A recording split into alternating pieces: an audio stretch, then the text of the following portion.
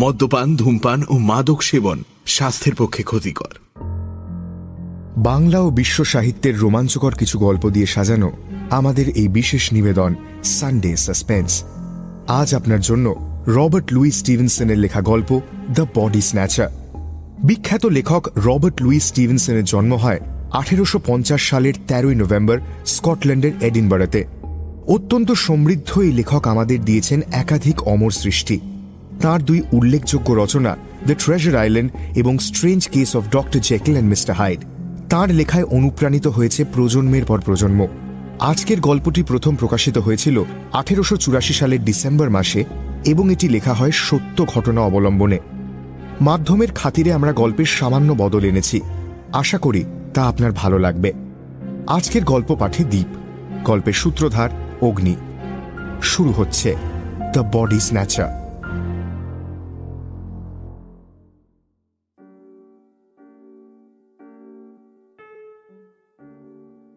আমাদের সন্ধেগুলোতে বহু বছরে কোনো বদল আসেনি। রোজ সন্ধ্যায় আমি, জমিদার, সৎকারের কাজে নিযুক্ত আন্ডারটেকার আর ফ্যাটেস ডেবেনহ্যামের একটা পার্লারে বোতল সাজিয়ে বসি।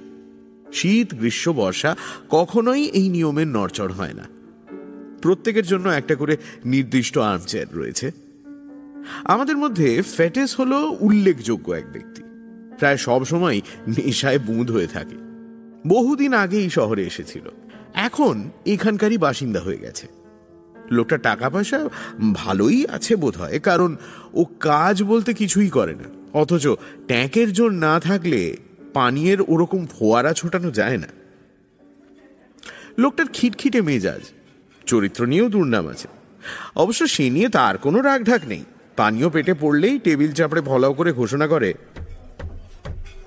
শোনো, হ্যাঁ, চরিত্রের দোষ তৈরি করতে এলেম লাগে।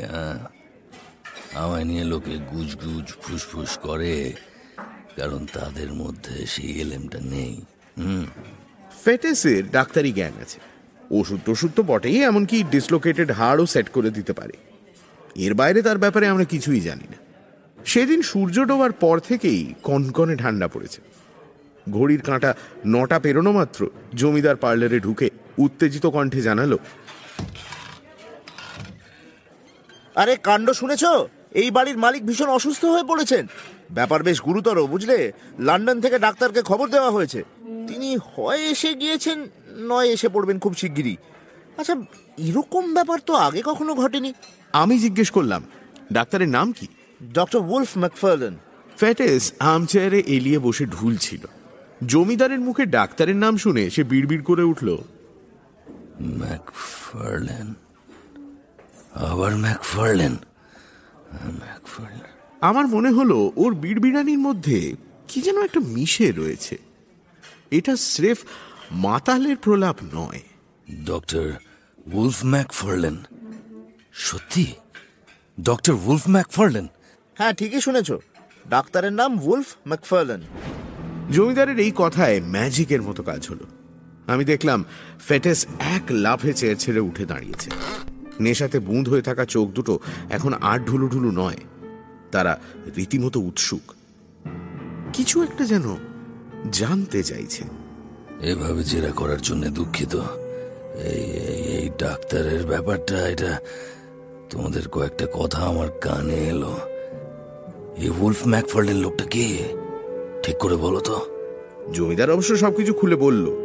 সব শুনে ফেটেসের মুখটা দেখলাম বিবর্ণ হয়ে গিয়েছে। মাথা নেড়ে বলতে শুরু করলো, না না না না, এটা হতে পারে না, কখনো হতে পারে না। এটা তো কল্পনার বাইরে। আচ্ছা, এই লোকটার, মানে এই ডাক্তার ডক্টর ম্যাকফার্লেন, এর সঙ্গে মুখোমুখি দেখা করা যায় কি? তুমি ডাক্তারকে চেনো নাকি? রক্ষে করো, ওই নামটা এমন অদ্ভুত যে, মানে ওই নামের আরেকজন যে কেউ থাকবে আমার বিশ্বাস হয় না, আমার বিশ্বাস হয় না। আচ্ছা, লোকটা কি বয়স্ক? জোয়ান নয়, কারণ মাথার চুলে পাক ধরেছে। তবে হ্যাঁ, দেখে মনে হয় তোমার চেয়ে কম বয়স। ওকে দেখে যা মনে হয় তার চেয়ে ঢের বেশি বয়স ওর। এই বোতল আর শহরের আনাচে কানাচে কুকীর্তি ছড়িয়ে না রাখলে আমাকে ওরকম দেখতে হতো। এ লোকটার বিবেক বোধ হয়তো খুব প্রখর নয়, বা ওর হজম শক্তি খুব জোরদার। মনে হচ্ছে এই ডাক্তারের সঙ্গে তোমার বিশেষ মনিমনা নেই। ব্যাপারটা কি? আমার এই প্রশ্ন সম্পূর্ণ অগ্রাহ্য করে ফেটেস বলল, লোকটার সাথে মুখোমুখি দেখা করতে হবে। সেই মুহূর্তেই আমাদের মাথার ঠিক ওপরে দরজা বন্ধ হওয়ার শব্দ হলো। তারপরেই সিঁড়িতে পায়ের আওয়াজ পেলাম। জমিদার বলে উঠল, ওই বোধহয় ডাক্তারের পায়ের আওয়াজ। যাও দেখা করে এসো। হ্যাঁ হ্যাঁ হ্যাঁ, দেখা করতেই হবে, দেখা করতেই হবে। ফেটেস দেখলাম ওই নেশাগ্রস্ত অবস্থাতেই বেরিয়ে গেল। পার্লার থেকে ওপরে যাওয়ার দরজাটা 2-3 কদম দূরেই। ওক কাঠের সিঁড়িটা ওপর থেকে পাক খেয়ে নেমে প্রায় রাস্তায় এসে দাঁড়িয়েছে। রাস্তা আর সিঁড়ির মধ্যবর্তী এলাকাটা পার্সিয়ান রাগে সজ্জিত। এক সময় রংচঙে ছিল হয়তো। সিঁড়িতে একটা দুর্বল আলো জ্বলে, কিন্তু পানশালা ঝকঝকে আলোর জন্য চারপাশটা উজ্জ্বল। ফেটেস সিঁড়ির এক পাশে দাঁড়ালো। আমরা একটু তফাতে দাঁড়িয়ে দেখলাম ডাক্তার নেমে আসছেন সিঁড়ি দিয়ে। ফ্যাকাশে চেহারা, কিন্তু মুখে একটা চটপটে ভাব আছে। দেখে মনে হলো পসার ভালোই। পোশাক আশাকে বৈভবের ছাপ স্পষ্ট। ঝাঁ চকচকে শার্ট, ট্রাউজার্স আর মানানসই টাইয়ের ওপর একটা জাঁদরেল ফার কোট চাপানো। সোনার চেনে বাঁধা ঘড়ির একটা অংশ ডুব মেরেছে শার্টের বুক পকেটে। এরকম ফিটফাট একজন লোককে ফেটেসের মতো উলো ঝুলো পাঁড় মাতাল চিনি কিভাবে? ফেটেস দেখলাম তাকে দেখে একটা জব্বর হাঁক পারল। তাতে অবশ্য বন্ধুত্বের ছিটে ফোটা নেই। ম্যাকফার্লেন! বাজখাই ডাক শুনে ডাক্তার ভদ্রলোক বেজায় চমকে গেলেন প্রথমে। মুখ দেখে মনে হলো ফেটেসকে এখানে দেখার কথা তিনি স্বপ্নেও ভাবতে পারেননি। ফেটেস আবার হাঁক দিল, ম্যাকফার্লেন! ডাক্তার পিছলে যেতে গিয়েও নিজেকে সামলে নিলেন। তারপর বাধো গলায় বললেন, ফেটেস তুমি? হ্যাঁ, চমকে গেলে নাকি? হ্যাঁ, তুমি বোধ করি ভেবেছিলে আমি মরে গিয়েছি। পুরনো আলাপ এত তাড়াতাড়ি মুছে যায় কখনো? না না, মরে গিয়েছো কেন ভাববো? আসলে এতদিন পর দেখা তো তোমায় দেখে আমি ভীষণ খুশি হয়েছি। অসম্ভব খুশি হয়েছি। একদিন তোমার সঙ্গে অনেকক্ষণ জমি আড্ডা দেবো, কেমন? কত কথা বাকি আছে। আমি বরং আজ আসি, আমার কোচ অপেক্ষা করছে। লন্ডনে ট্রেন ধরতে হবে। তোমার হাতে টাকা পয়সা আছে? না থাকলে আমায় জানিও, কিন্তু আমি তোমার সাহায্য করব। সাহায্য? আমায় টাকা দিয়ে সাহায্য করার কথা ভাবছো? তাহলে শুনে রাখো হে ম্যাকফার্লেন, তোমার টাকাতে আমি থুতু ফেলি। থু, বুঝেছো? ফেটেস হঠাৎ এরকম তেরিয়া হয়ে উঠল কেন? ডাক্তার ভদ্রলোকের দেখলাম নিজের স্নায়ুর ওপর ভালো নিয়ন্ত্রণ রয়েছে। মুখে একটা বিষাক্ত ছায়া ফুটে উঠেই নিমেষের মধ্যে মিলিয়ে গেল। গলা খাঁকারি দিয়ে ডক্টর ম্যাকফার্লেন বললেন, আচ্ছা, তাই হোক। তবে তুমি রেগে যাচ্ছ কেন বুঝতে পারছি না। আমি কোনোভাবে তোমার বিরক্তির কারণ হয়ে থাকলে ক্ষমা চাইছি। তোমার টাকা পয়সা চাই না, ফাইন। আমি নিজের ঠিকানাটা বরং তোমার কাছে রেখে যাচ্ছি। প্রয়োজন হলে অবশ্যই যোগাযোগ করো। নিকুচি করেছে তোমার ঠিকানার। তুমি যে ছাদের তলায় থাকো তার চৌকাঠ পেরোনোটা আমি পাপ বলে মনে করি। তোমার সাথে যোগাযোগ রাখার কথা ভাবলেই আমার গাটানা গুলিয়ে ওঠে, গুলিয়ে। তোমার নাম শোনা মাত্র মনটা কু ডেকে উঠেছিল। ভেবেছিলাম অন্য কেউ তোমার এই অপয়া মুখটা আমাকে দেখতে হবে না। তবে আজ বুঝলাম ঈশ্বর বলে কেউ নেই, আর থাকলেও তিনি অন্তত আমার উপর সদয় নন। তুমি সত্যি অসাধারণ মানুষ, জানো তো ম্যাকফার্লেন। এত অপমানের পরেও এখানে হাসি হাসি মুখে দাঁড়িয়ে রয়েছ কিভাবে? বেরিয়ে যাও এখান থেকে। ফেটেস দাঁড়িয়েছিল সিঁড়ির শেষ প্রান্তে থাকা পার্সিয়ান রাগটার ওপর। বেরোতে হলে ডক্টর ম্যাকফার্লেনকে তার সামনে দিয়েই যেতে হবে। পূর্ব পরিচিতের এমন রুদ্রমূর্তি দেখে সেটা করতে সাহস পাচ্ছিলেন না তিনি। খটখট শব্দ শুনে ঘাড় ঘুরিয়ে দেখি একটা ঘোড়ার গাড়ি এসে দাঁড়িয়েছে সামনের রাস্তায়। কোচওয়ান জিজ্ঞাসু মুখে তাকালো আমাদের দিকে।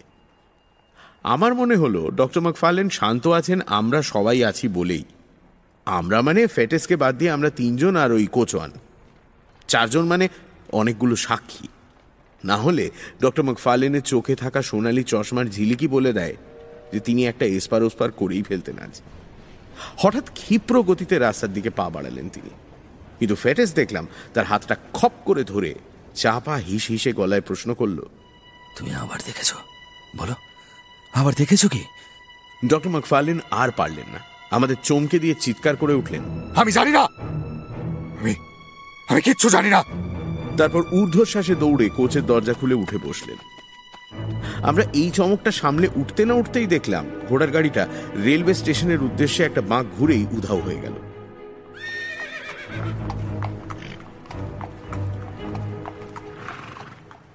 লোকটা ওরম চোরের মতো পালালো কেন?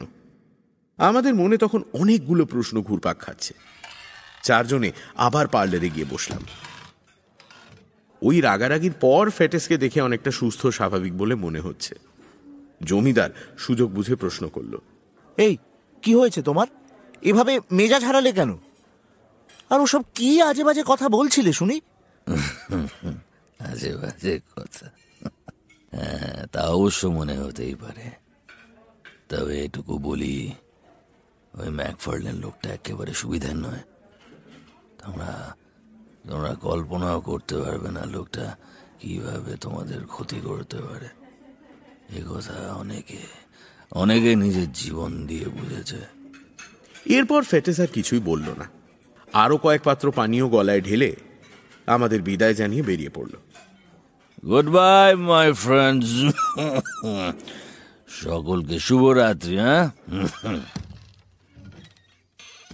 আমরা পার্লারের জানলা দিয়ে দেখলাম ওর হাঁটা চলায় সেই টলমলানি আবার ফিরে এসেছে। সেদিন অনেকক্ষণ নিজেদের মধ্যে কথা বলে কাটিয়েছিলাম। বলাই বাহুল্য, আমাদের কথাবার্তার একমাত্র বিষয় ছিল ফেটেস ও তার আচরণ। ও কেন ওরকম করলো তা নিয়ে প্রত্যেকেই নিজের মতামত প্রকাশ করেছিল, আমিও করেছিলাম। ওই ডাক্তারের সঙ্গে তার জীবনের কোন রহস্য জড়িয়ে রয়েছে? আমি আমার মতো করে ঘটনাটা সাজিয়েছিলাম এবং অনেক পরে নানান ঘটনা এবং কথা প্রমাণ করে যে বাকি 2 জনের মধ্যে একমাত্র আমার ব্যাখ্যাই বাস্তবের সবচেয়ে কাছাকাছি ছিল। বাকি 2 জন ইহলোকের মায়া কাটিয়েছে, তাই আমি নিজের কথাটাই এখানে পেশ করছি। এর চেয়ে অস্বাভাবিক বা পৈশাচিক ঘটনার বিবরণ আপনি হয়তো আগে কখনো শোনেননি। অল্প বয়সে ফেটেস এডিনবরাতে ডাক্তারি পড়তে যায়। ছাত্র হিসেবে সে ছিল অত্যন্ত মেধাবী। নতুন কিছু শেখার ইচ্ছেতে সবসময় টগবগিয়ে ফুটত তার মন।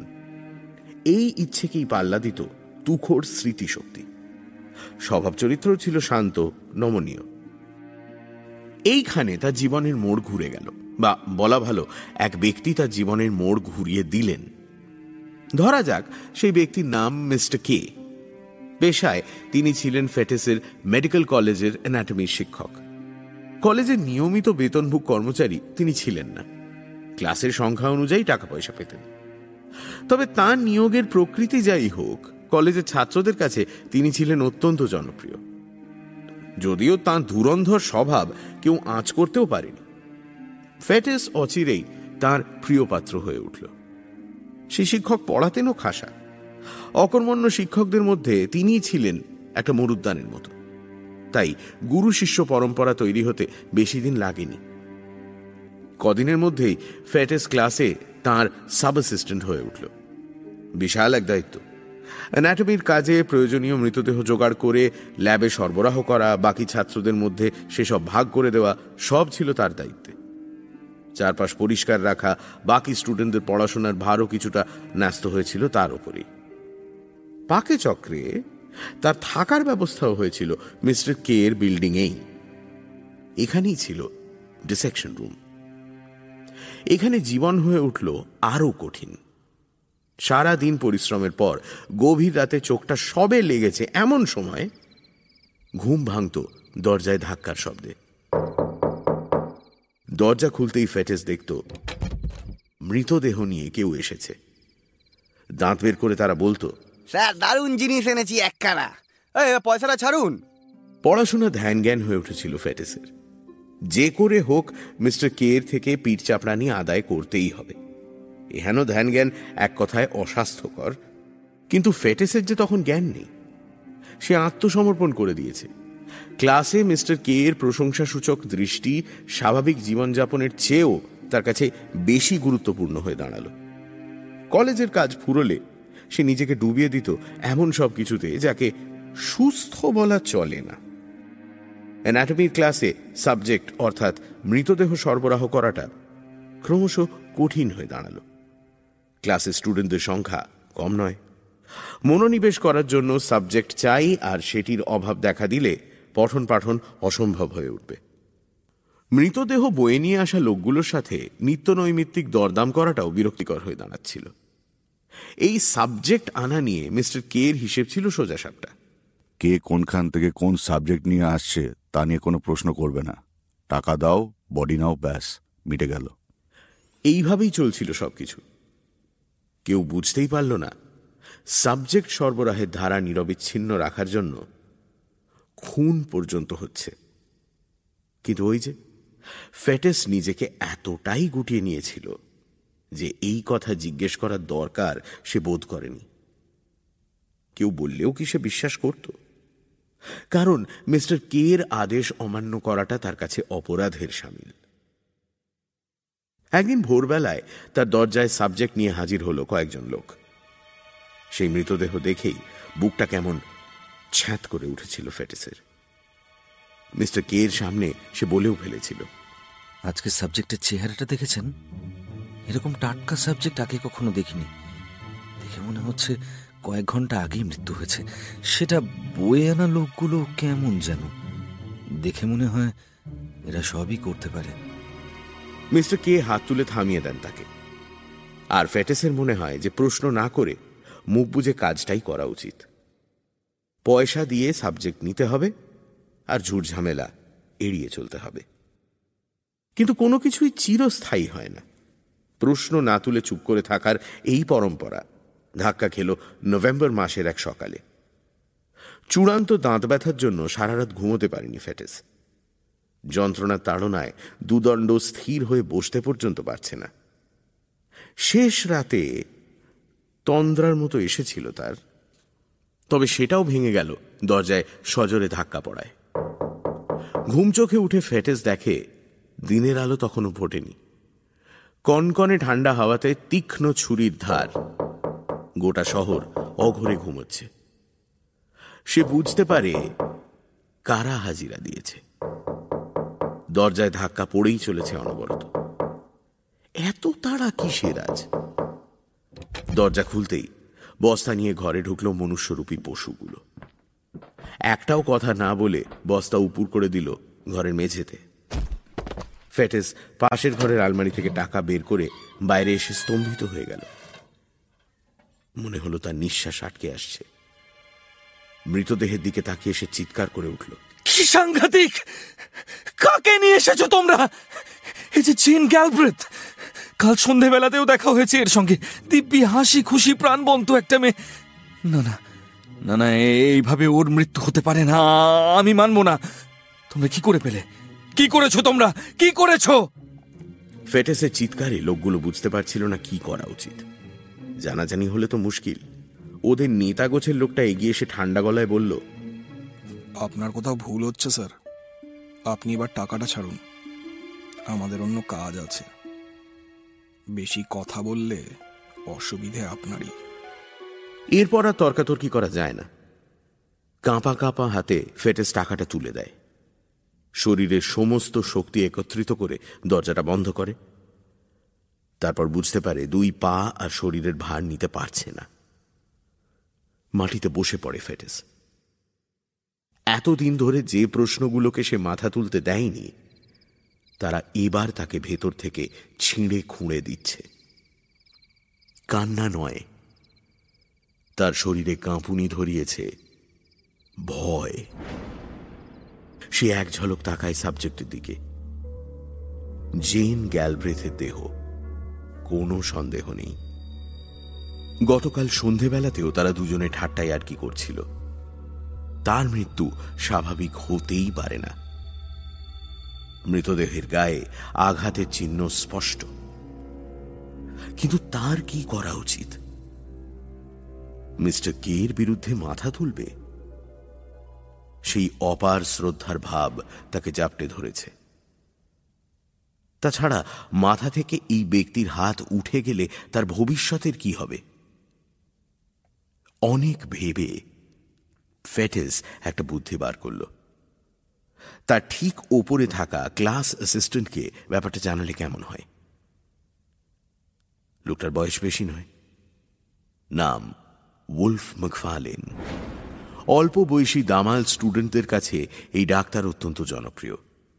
ফেটিস কানাঘুষো শুনেছে যে প্রয়োজনে অনেক নিচে নামতে পারে সে, আর তাতে তাকে অপরাজেয় করে তোলে ক্ষুরোধার বুদ্ধি।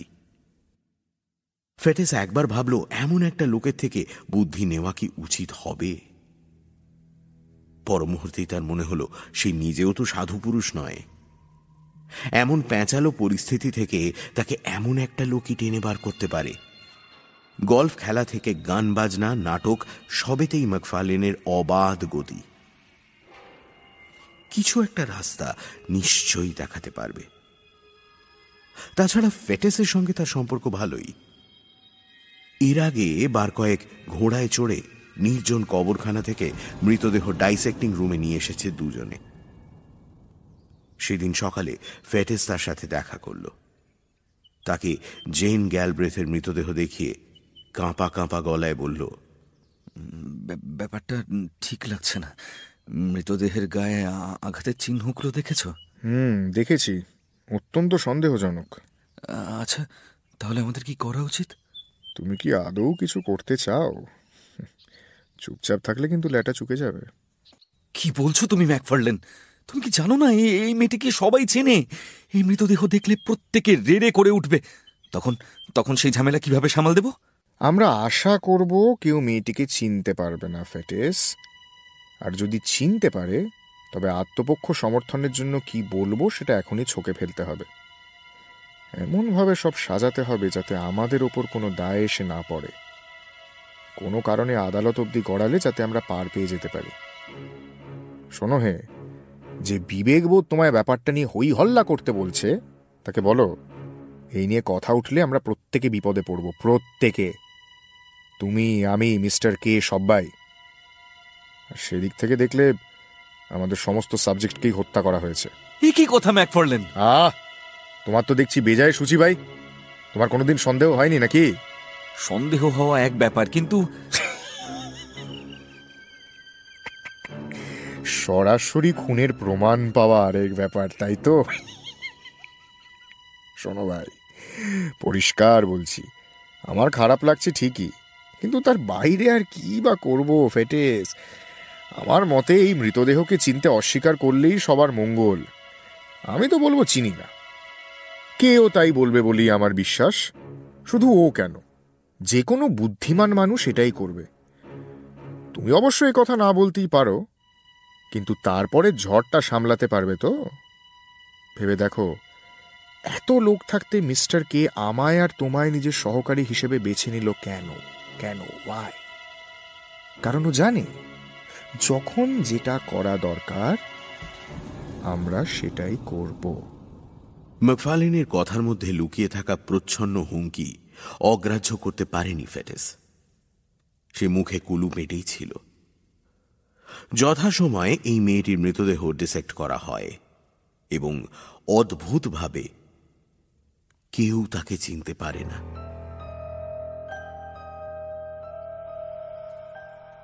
একদিন বিকেলে একটা পানশালায় গিয়ে ফেটিস দেখে ম্যাকফার্লেন একটা হাড়গিল্লে চেহারার লোকের সাথে বসে রয়েছে। লোকটা সরু ভুরুর নিচে একজোড়া চঞ্চল চোখ। দেখলেই মনে একটা তেতো ভাব ছড়িয়ে পড়ে। তবে দেখে বোঝা গেল ম্যাকফার্লেনের সুতো রয়েছে এই লোকটার হাতেই। লোকটার কণ্ঠস্বর শুনলে মনে হয় কেউ করাত চালিয়ে কাটাকাটি করছে। ম্যাকফার্লেন মুখটা বুজে তার ভাই ফরমাস খেতে চলেছে। ফেটিসকে দেখেই লোকটা এগিয়ে এলো, শক্ত করে তার হাত দুটো ধরে একটা চেয়ারে বসিয়ে সেরকম গলাতেই বলল, আমায় দেখে একটুও পছন্দ হচ্ছে না, তাই তো? স্বাভাবিক, খুবই স্বাভাবিক। আমি কি আর তোমাদের মতো শিক্ষিত নাকি? আমার নাম গ্রে, বলতে পারো আমি ম্যাকফার্লেনের বন্ধু।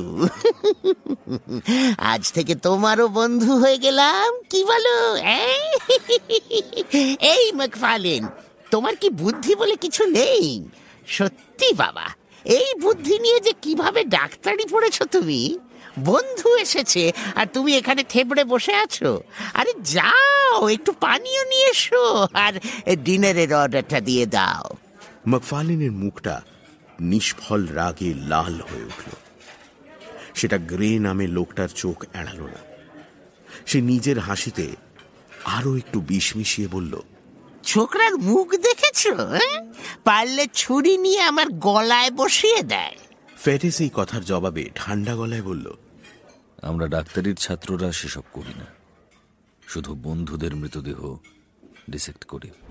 ম্যাকফার্লেন ডিনারের কথা বলতে যাওয়ার আগে আবার তাকালো দুজনের দিকে। মুখ চোখ দেখে মনে হচ্ছিল ক্ষমতা থাকলে সে দুজনকেই হাত পা বেঁধে পুড়িয়ে মারত। এদের সাথে থাকতে গা ঘিন ঘিন করছিল ফেটিসের, কিন্তু কোনো এক অদৃশ্য শক্তি তাকে আষ্টে পৃষ্ঠে বেঁধে রেখেছিল।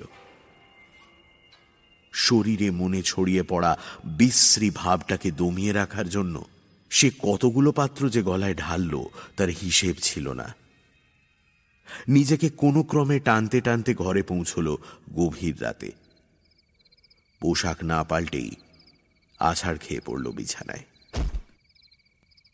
ঘুম তার জন্যই অপেক্ষা করছিল, কিন্তু না, বেশিক্ষণের জন্য নয়। ভোর 4টে নাগাদ আবার দরজায় ধাক্কা পড়ল। এই ধাক্কা তার চেনা। আবার সাবজেক্ট নিয়ে এসেছে। ফেটিস প্রায় হামাগুড়ি দিয়ে উঠে দরজা খুলতেই চমকে গেল। একটা বস্তা কাঁধে তার সামনে দাঁড়িয়ে রয়েছে ম্যাকফার্লেন। আজ ও সাবজেক্ট নিয়ে এসেছে। ফেটিস সরে দাঁড়াতেই সে ঘরে ঢুকে বস্তাটা মাটিতে নামিয়ে রাখল। জড়ানো গলায় ফেটিস প্রশ্ন করল, আবার আবার আনলে তুমি? কোথা থেকে আনলে? আরে প্রশ্ন পরে করবে, লোকটার মুখটা দেখো আগে। দেখো, এরকম দৃশ্য আগে দেখোনি। কই দেখো দেখো। ফেটিসের মনে একটা ধারণা উঁকি দিচ্ছিল। সেটা স্থির হয়ে গেল বস্তার একটা দিক সরাতেই। একটা মৃতদেহ পড়ে রয়েছে। তার শরীরে পোশাক আশাক কিছুই নেই, কিন্তু কিছুক্ষণ আগে ছিল, এবং বেশ দামি পোশাক ছিল। লোকটার সাথে খাওয়া দাওয়া সেরেছে সে আজ কয়েক ঘন্টা আগেই। সেই হাড়গিলের মতো চেহারাওয়ালা লোকটা, যার নাম গ্রে। ম্যাকফার্লেন বিজয় গর্বে তার দিকে শটান তাকিয়েছিল, কিন্তু ফেটিস আর পারল না। আতঙ্ক আর গা ঘিন ঘিনে ভাবটা এক হয়ে তার চোখ দুটো বন্ধ করে দিল।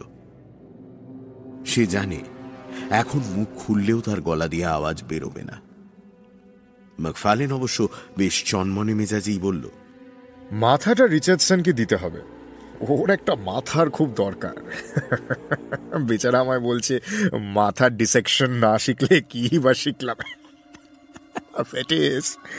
ফেটিস, ওর মতো তোমাকেও কিন্তু আমি সার্ভিস দিচ্ছি, আর জানোই তো সব সার্ভিসেরই একটা দাম আছে। এটা তোমার বন্ধু জেন গ্যালব্রেথের মতোই ব্যাপার। তাই আমি তো চুপ করে থাকবোই, তার সঙ্গে আশা করি তুমিও চুপ করে থাকবে। এই যে বস্তা কাঁধে সাবজেক্ট নিয়ে আসা, তার আগে সাবজেক্টকে সাবজেক্ট হওয়ার জন্য রাজি করানো, এগুলো তো এমনি এমনি হয় না ফেটিস। এগুলোর জন্য দেওয়া নেওয়ার রাস্তাটা মসৃণ হওয়া চাই। আচ্ছা, মিস্টার কে নিজের টাকা পয়সা কোথায় রাখেন? তোমার ঘরের ওই আলমারিতে? তাহলে দাও না চাবিটা, দাও। ম্যাকফার্লেনের গলাতে একটা চাপা হিংস্র স্রোত ছিল। ফেটিস বুক পকেট থেকে চাবিটা কাঁপা কাঁপা হাতে তুলে ধরতেই সেটা ছোঁ মেরে নিয়ে নিল সে। আলমারি এবং তার মধ্যে থাকা আর একটা দেরাজ খুলে টাকাগুলো গুনল। তারপর একটা খাতা আর কলম বের করে কি সব লিখলো খসখস করে। মিনিট খানেক লেখালেখির পর ব্যাপারটা মনোভূত হলো তার। খাতা আর কলমটা আলোর সামনে ধরে খুশি খুশি গলাতে বলল, That's correct. Yes, that's it. এসো ভাই এসো, দেখে যাও কি দারুণ হিসাবখানা করেছি। একটা পয়সারও গড়মিল পাবে না এখানে। এই যে দেখো, এখানে আমার আনা সাবজেক্টের টাকাটা কেটে নিলাম, আর এই নাও বাকিটা তোমার। সে নিয়ে তুমি কি করবে তোমার ব্যাপার। তুমি হয়তো এইসব দেখে ভাবছো যে তোমার কপাল খারাপ, কিন্তু তোমার কপাল খুব ভালো, জানো তো, খুব ভালো।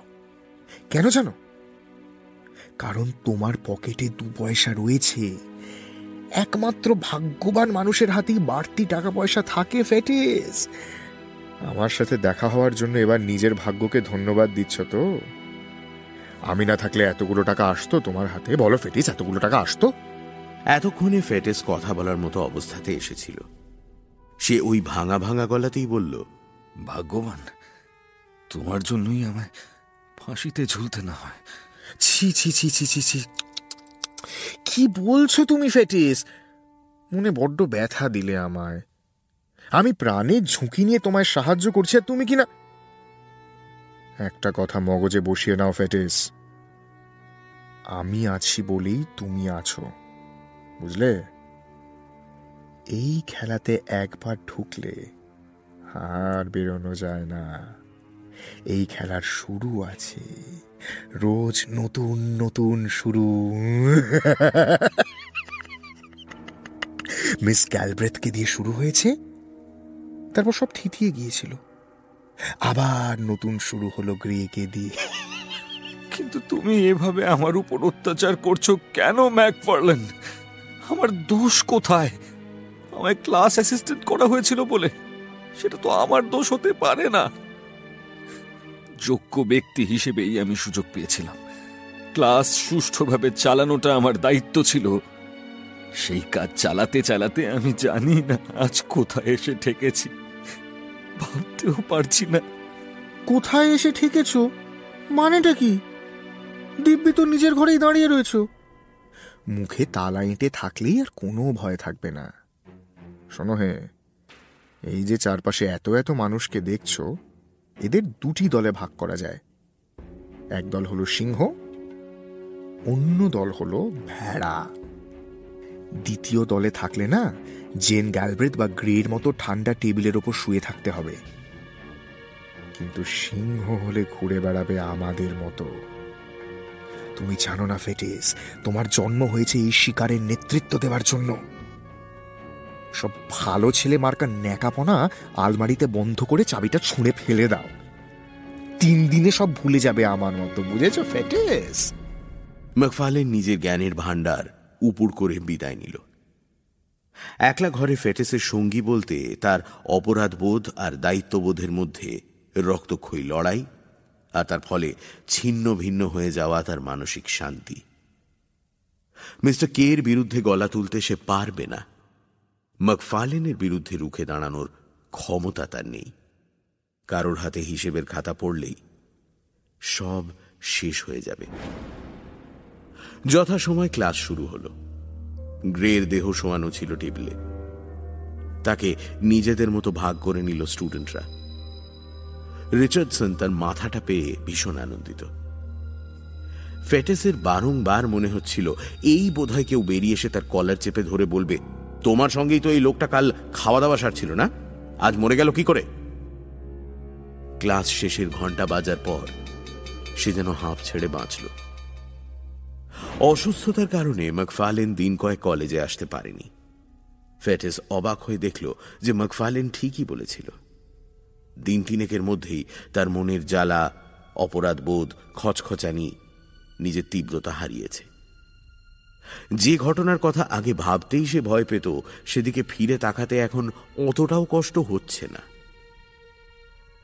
অসুস্থতা সারিয়ে ম্যাকফার্লেন ফিরে এলো কলেজে। এখন দুজনে একসঙ্গে মিস্টার কে থেকে নির্দেশ নেয়। ম্যাকফার্লেনের হাসি ঠাট্টা দেখে বোঝার উপায় নেই যে নারকীয় কিছু সে ঘটিয়েছে, যদিও এসব বিষয় নিয়ে কোনো কথাই ফেটেস পারত না।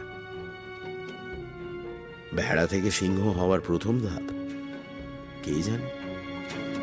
কদিন সব চুপচাপ কাটল, কিন্তু তারপরেই আবার সাবজেক্টের অভাব দেখা দিল। চারপাশে আগ্রহী স্টুডেন্টদের ভিড়, অথচ পঠন পাঠন থেমে যাওয়ার মতো অবস্থা। এমন সময় জানা গেল গ্লেনকোর্সের কবরখানায় একটা মৃতদেহ সমাধিস্থ করা হয়েছে। এই জায়গাটা ঘন ঝোপঝাড় আর জঙ্গলে ঢাকা, আশেপাশে কোনো জনবসতি নেই। মাঝে মধ্যে কয়েকজন গবাদি পশু চড়াতে আসে। গরু ছাগলের গলার বাঁধা ঘণ্টার শব্দই শুধু এই জায়গার নৈশব্দ ভাঙার ক্ষমতা রাখে। যথাসময় বেরোনো হলো ঘোড়ার পিঠে। কবরখানা থেকে একটু দূরে ঘোড়া বেঁধে কবরখানাতে ঢুকলো ফেটেস আর ম্যাকফার্লেন। হাতে শাবল বেলচা। অতি সন্তর্পণে মাটি খুঁড়ে কফিন বের করা হলো। তারপর দেহ। মাটি খোঁড়ার সময় ফেটেসের মনে হচ্ছিল তারা মানুষ থেকে শকুনে পরিণত হয়েছে।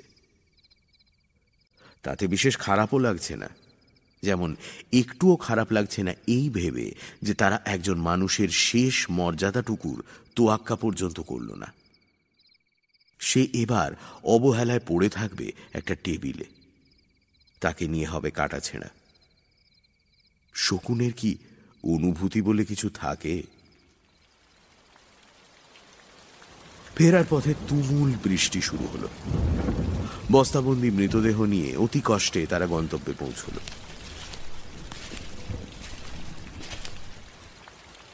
ঠিক জায়গায় সেটা পৌঁছে দিয়ে স্বস্তির নিঃশ্বাস ফেলল। তবে শুধু বিশ্রাম নিলে এই ক্লান্তি কাটবে না। তুমুল বৃষ্টির আমেজ নিতে ঘরের একটা জানলা খুলে বোতল সহযোগে বসল দুজনে। ম্যাকফার্লেন কয়েকটা সোনার কয়েন ফেটেসের হাতে গুঁজে দিয়ে বলল, এই নাও, এটাকে পুরস্কার, নজরানা, যা বলতে চাও বলো। আমি বলবো বন্ধুত্বের মধ্যে আদান প্রদানের ধারা থাকলে সেটা টেকে ভালো। ম্যাকফার্লেন, তোমার জন্য আমি ছেলে থেকে মানুষ হলাম। তোমার ডাক্তার নয়, দার্শনিক হওয়া উচিত ছিল, জানো তো। মানুষ করেছি নিজের জন্য, ফর মাই সেলফ। তোমার মতো লোকেরই আমাদের দরকার ছিল, মানে আমার আর মিস্টার কে। আগে ধীরে ধীরে লোকজন আসতো, তারপর কবর খুঁড়ে মৃতদেহ বের করার সময় হয় ভেউ ভেউ করে কাঁদতো, নয় সবকিছু ফেলে পালাতো। কিন্তু তুমি ভায়া অন্য জিনিস। প্রথম দিকে একটু ঘাবড়ে গেলেও নিজেকে বেড়ে সামলেছ। এখন দেখো, নিজের রাস্তা ঠিক ধরে নিয়েছ। আমরা কিন্তু প্রথম থেকেই তোমায় নজরে রেখেছিলাম। এখন বুঝি ঠিকই করেছিলাম। দেখো, আমাদের দলে ভিড়ে তুমিও কিছু ভুল করনি।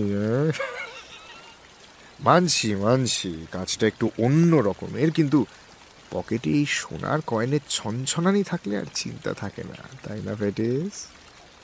ঠিকই বলেছ। কিন্তু ভাইয়া, তুমি যেভাবে এগোচ্ছ তাতে তো আর কদিনের মধ্যে আমার ভাত মেরে দেবে। দেখো বাপ, আমার কাজের 12টা বাজিও না, তাহলে তুমিও রেহাই পাবে না। সে ব্যাপারে তুমি নিশ্চিন্তে থাকো। তাহলেই ভালো। জীবনের সবচেয়ে বড় পাঠ কি জানো? ভয় পাবে না, কোনো কিছুতেই ভয় পাবে না। ঈশ্বর, শয়তান, পাপ পুণ্য, ঠিক ভুল এইসব দেখে শুনে ওই বাচ্চারা ভয় পাবে, আমরা নই। এসো এসো এসো, আরেকটা পেয়ালা তোলা যায়। Come on come on come on. গ্রের আত্মার শান্তি পাক। To the good old Grey, cheers. আরো কয়েক পেয়ালা পান করার পর হঠাৎ কি যেন একটা মনে হলো ম্যাকফার্লেনের। গা ঝাড়া দিয়ে উঠে বসলো সে। এই কটা বাচ্চা বলো তো? ভোর হব হব করছে। কিন্তু এই অন্ধকার আর দুর্যোগের জন্য মনে হচ্ছে এখনো মাঝরাত। শোনো, ঘন্টাখানেক পরেই স্টুডেন্টরা চলে আসবে। আমাদের সাবজেক্টকে বস্তা থেকে বের করে তৈরি করে ফেলি। চলো চলো। উঠতে গিয়ে ম্যাকফার্লেনের শরীরে ধাক্কায় একটা গ্লাস মাটিতে পড়ে ভেঙে চুরমার হয়ে গেল। এটা কি অশুভ ইঙ্গিত? ম্যাকফার্লেন হেসে উড়িয়ে দিয়ে বলল,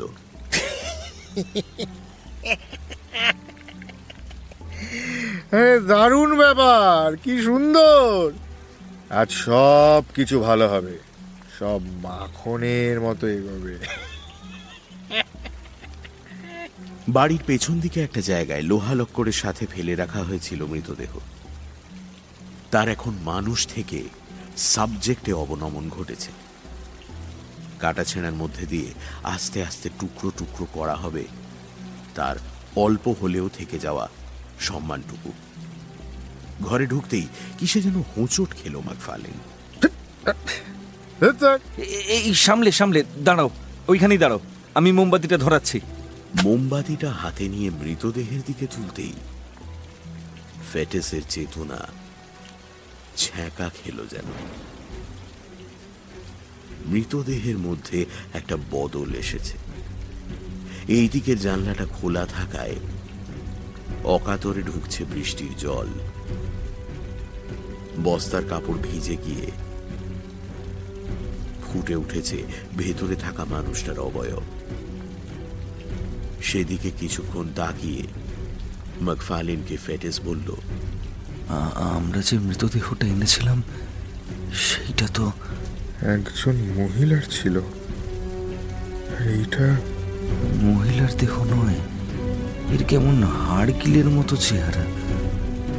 আমার ব্যাপারটা সুবিধার মনে হচ্ছে না, ম্যাকফার্লেন। যে সাবজেক্টকে নিয়ে এসেছিলাম তার হৃষ্টপুষ্ট চেহারা ছিল, এর মধ্যে কি কেউ বদল করে দিল? বাইরের দরজা তো বন্ধ। এই বৃষ্টিতে কার দায় পড়েছে এসব কাজ করার? আর আসবেই বা কোন দিক দিয়ে? দেওয়াল বেয়ে উঠে এসব করা সম্ভব নয় ফেটেস। আমার ঠিক লাগছে না। আবার মিউ মিউ জুড়েছ। তোলো তোলো, মোমবাতিটা তোলো তো। ওই বস্তা সরিয়ে দেখি তো মুখটা। পা চালিয়ে এগিয়ে বস্তার ঢাকনা সরাতেই হঠাৎ চিৎকার করে ছিটকে বেরিয়ে এলো ম্যাকফার্লেন। দেখি দেখি দেখি তো কোথায়। সারাদিন কানের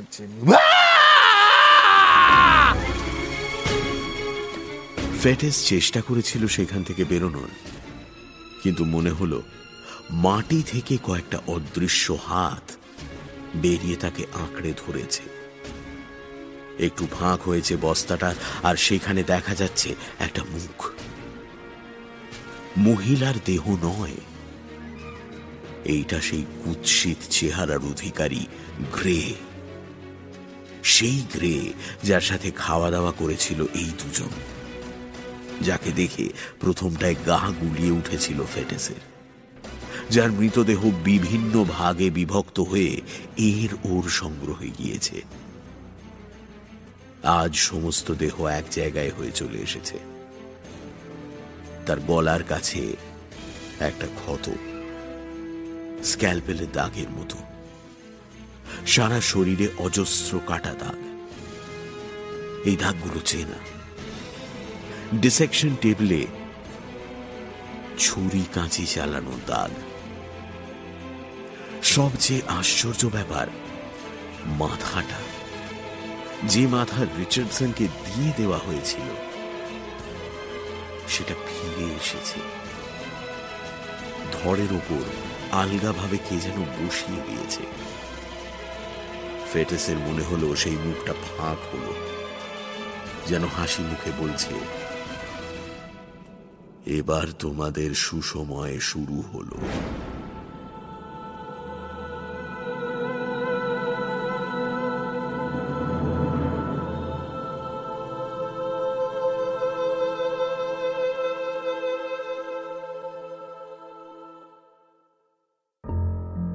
সানডে সাসপেন্সে আজ শুনছিলেন রবার্ট লুইস স্টিভেনসনের লেখা গল্প দ্য বডি স্ন্যাচার। গল্প পাঠে এবং গ্রের চরিত্রে দীপ, মিস্টার কে রিচার্ড। ফেটিস দীপ বসু। বিক্রেতা অত্রি। গল্পের সূত্রধার ও উলফ ম্যাকফার্লানের ভূমিকায় অগ্নি। ধ্বনি পরিকল্পনা, আবহ সঙ্গীত এবং অ্যাসিস্ট্যান্টের ভূমিকায় শায়ক। গল্পের অনুবাদ, বেতার রূপ, শব্দগ্রহণ, পরিচালনা এবং জমিদারের ভূমিকায় Pushpal. Poster design join the dots. সামগ্রিক তত্ত্বাবধানে Deep. Social media publicity design Altamas. শেষ হল আজকের গল্প দ্য বডি স্ন্যাচার। আগামী সপ্তাহে আরও একটি রোমাঞ্চকর গল্প নিয়ে হাজির হবে সানডে সাসপেন্স।